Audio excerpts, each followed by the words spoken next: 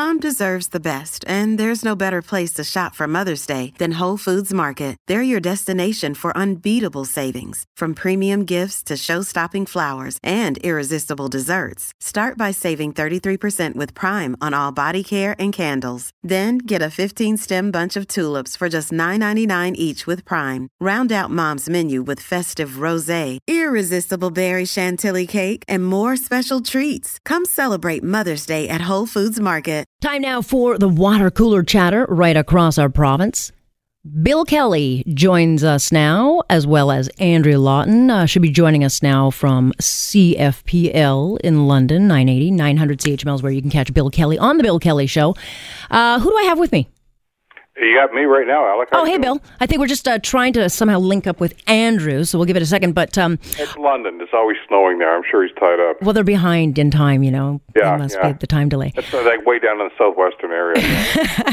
Well, he might be working his stuff with Trudeau, because I know he was on your show yesterday. I listened to the very abbreviated interview, and I know that he would not come into studio. And so you got a whole 5 minutes with him. Yeah, 5 whole minutes with the Prime Minister. Isn't that cool? Yeah. And I was on the morning show on 640 yesterday with Matt and Supriya, and they were saying, so what do you ask him? I said, I got 25 questions in 5 minutes, so do the math. You know, there's so much stuff you want to talk about with this guy, but his staff are very adamant. 5 minutes. Oh, yeah, and they'll stand right over you to hang. I went through this with Stephen Harper when he was Prime Minister, and they said minutes, and I said, okay, I'm going to try to push it. And he says, Bill, it's been great talking to you, but I got to go. Click, and he hung up. Yeah. I mean, yeah, he wouldn't want to. He was on track. He hadn't made a gaffe. He did not want to screw that up. I think we've actually got Andrew with us now. You know, he seemed like a nice guy. We had a great talk, but he said, no, I got to go. You know, the staffers simply, they got the phone in their hand and they said, that's it.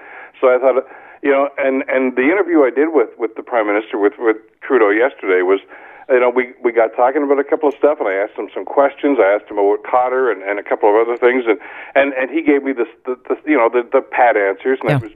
Oh, wait, I said, wait, that's not what I asked you. But I thought, okay, do I pursue this? Because if I do, the interview's over. I got one question, that's it, got to go, bye-bye.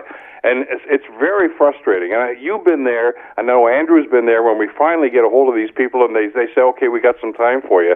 But, man, it's frustrating when they say, okay, you're running on the clock right now, there's not a whole lot you can do. Yeah, no, there's not. And Andrew, I know that he wouldn't even come on your show. So there's no question that this town tour is very orchestrated, very controlled. It's a campaign exercise, and they will not go, I think, with anybody that might push him off message. Well, and you know what? I got to tell you, from a philosophical standpoint, I give some kudos to any elected official that says, okay, we're going to do these things, because they do kind of get out of the bubble a little bit, and I appreciate that. And you know, Harper didn't do that a whole lot. Most politicians don't, because you don't know who's going to ask questions. You don't know what's going to happen. But here's my response, and you guys have been doing this, and Andrew's done this for a long time. It doesn't matter whether it's Justin Trudeau or Stephen Harper or whoever, Kathleen Wynne, you know, name a politician. I don't care what question they ask. And simply, all they're going to do is incorporate their talking points. Yep. And that's the frustration you feel and I feel and Andrew feels when we do these things. And we want to say, whoa, that's not. And it's great when you see these things on TV, when it's, you know, when it's Peter Mansbridge or, you know, Lisa LaFlamme or you know, Donna Friesen doing this or, you know, Mike Wallace back in the day on 60 Minutes. They can say, that's not what I asked you. Those are great moments. We don't have time to do that because they simply cut us off and say, got to go, bye. Yep. And it's frustrating. It is. Andrew, I think we've got you now. Yeah, there you are. Point there. Yeah. One of the things that I find to be really valuable about the one-on-one interview compared to the town hall is that you can follow up, you can ask more, and I think this is what we're seeing when in Hamilton and Halifax and in London tonight, everyone in each city is asking roughly the same question. There's the Omar Khadr question, the ethics question, and so on and so forth. And I think that to Bill's point, you know, it sounds really repetitive when you just ask and probe if they don't do the answer. But look, I've interviewed Justin Trudeau once, and it was in 2015 when he was the Liberal leader and not the Prime Minister. And there were really only 2 questions in that interview, and just 2 questions that each were asked probably 4 or 5 times because I wasn't going to take just the talking point answer. And you know, I will say not every case is going to be like this, but that was one where his answer on ISIS, I think it was like the 3rd iteration of it, he revealed that his position was, you know, we don't have a chance of success. And that was where, and he's probably a lot better now because you learn to sort of keep your cool and just keep restating the talking points. But right now, it's an amazing PR opportunity because we've seen him get headlines for giving the same answer to the Omar Khadr question 2 nights in a row. But we've also seen him get headlines. Notice this, guys. Because he did Halifax the night before he did Hamilton, and Andrew, he did you guys tonight, and obviously he knows. I mean, and his people know. Okay, you're gonna get questions about Aga Khan. You're gonna get questions about Khadr. So they've got their talking points. And what our newsroom did, and I'm sure you guys did this in London today too, Andrew, is they played the Sackville answers, the answers to my interview, the answers what he did. They're the same. Yeah. You layer them all over one another, put it to music, right? Talking points. Yeah, but here's the thing. This is all being done very purposely because he had such a disastrous moment in December 20, whatever it was, when he fell off script and had to reorder his thoughts. And that was a very, very damaging piece. He's lucky it was Christmas break, but they are trying to rehab him of that because they need to move on. But the press will get their hands on him again, and he will have to at some point answer the ethics, the ISIS, and all these things that he has not really had to answer to. And by the way, the joking off of the ethics question, he shouldn't be joking it off. This is not a joke. No, and not. And that's the first question I asked him. I said, I know that the stated response when they decided they were going to do this town hall tour, while we want to talk about the economy, the Canadian people don't want to talk about this. I said, Prime Minister, I want to talk about the coffee shop conversations and, frankly, the talk show conversations that we have. And Alex, you hear this, Andrew, you guys hear this too. I don't care.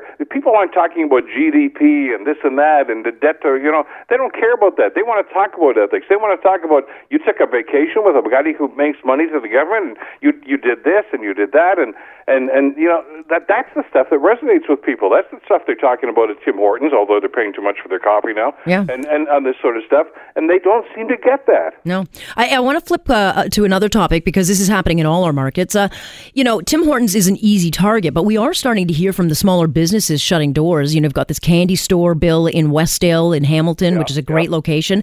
They're shutting down. In Port Albert, I've got this store owner closing for a few months and only opening this summer, but he is banning Liberals. Fair game. I'll start with you, Andrew, because that's your neck of the woods. Yeah, I think it's a tremendously positive thing that people see this, although I wish it weren't happening. It was predicted, though. Restaurants Canada, I had a gentleman from there on my show today, and they did a poll of their food service sector members, and 26% said they thought in Ontario in 2018 they might have to close. That's 1 in 4. Now, a lot of them might find ways to make it work, and in fact, I hope the majority will. But this is the reality here. We're not just talking about these big corporate players like McDonald's and Walmart and Tim Hortons. Not that Tim Hortons franchisees are in that corporate umbrella, but we are talking about the small business owners here, where one of them that I spoke to a couple of months ago, not in the food service sector, but in the just service sector, was telling me his profit margin at the end of the year, after he pays himself probably like $13 an hour as the owner, his leftover profit margin was about, $4,000 or $6,000. Yeah. That's it. That evaporates now. Businesses where they have that razor-thin margin, in the restaurants, it's 4% typically. There's no other option if they can't raise prices or can't drop staff but to close down. But Bill, I'll ask you this because, I'm still getting calls. People look at the big corporations like Tim Hortons, and Kathleen Wynne was handed a gift when that stuff leaked out. It's easy to target them, but the real face of this story, the real face behind all those job loss expectations, are the woman in Westdale who's losing her candy store. Is the guy in Port Albert who has to reduce his hours. That's the face of this story, and that's what I wish people would understand is it's people in your community. Well, and something, to your point, Alex, even the Tim Hortons things, because the people that own those franchises are not part of Restaurant International brands. They're small business owners. Yep. They buy and they pay a god-awful amount of money to pay for those franchises, and they have all those upfront costs. They have to buy all their supplies from Restaurant Brands International. They have to pay these guys money. They have to buy, and they're stuck. Basically, Restaurant Brands International has said, we're not going to do anything about this. The government said, well, you're not going to do it. They've left the franchisees twisting in the wind to do this. It's basically one of these situations where there's corporate greed, there's government inaccuracy about how this was going to impact, and their franchisees, and obviously you and me and the public, but most importantly, the people that work there at minimum wage are the ones that are getting screwed by this. It's awful. It's very divisive politics, and I'm afraid it's only going to get worse, and I don't like it. I don't like it at all because we're pitting each other against each other when really the finger of blame. Yeah, but that's how politics works, isn't it? Pit one group against another. It does, but it shouldn't. Let them argue with each other instead of arguing against the people that devised the policy. It shouldn't, though, because I just wish people would look to the person who's made these decisions, and not just for 1 or 2 years, but for 14 years, and say, you know what? You guys did this. It's not fair to pit everybody against each other, but that's a pipe dream. Anyway, last point to you, Andrew. Yeah, just on that note, we do have to keep our eye on who's responsible for this, the Liberal government. But look, there was a column in the Toronto Star today by Bob Hepburn saying that the only reason Kathleen Wynne is unpopular is because she's a woman. This is what we're going to see a lot of between now and June, this rhetoric where any criticism against the dear leader, Kathleen Wynne, is all because of something other than her policy. We need to keep it on these policy discussions because this isn't just about talking points. This is about people's livelihoods that are going up in flames. It's collateral damage, guys. Bill, thanks a lot. Hey, Andrew, I know you've got something coming out. What are we reading with you tomorrow?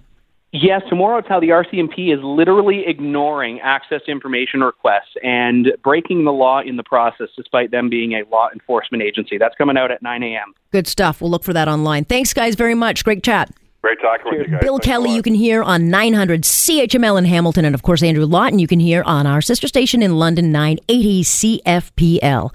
Good little chat, like those.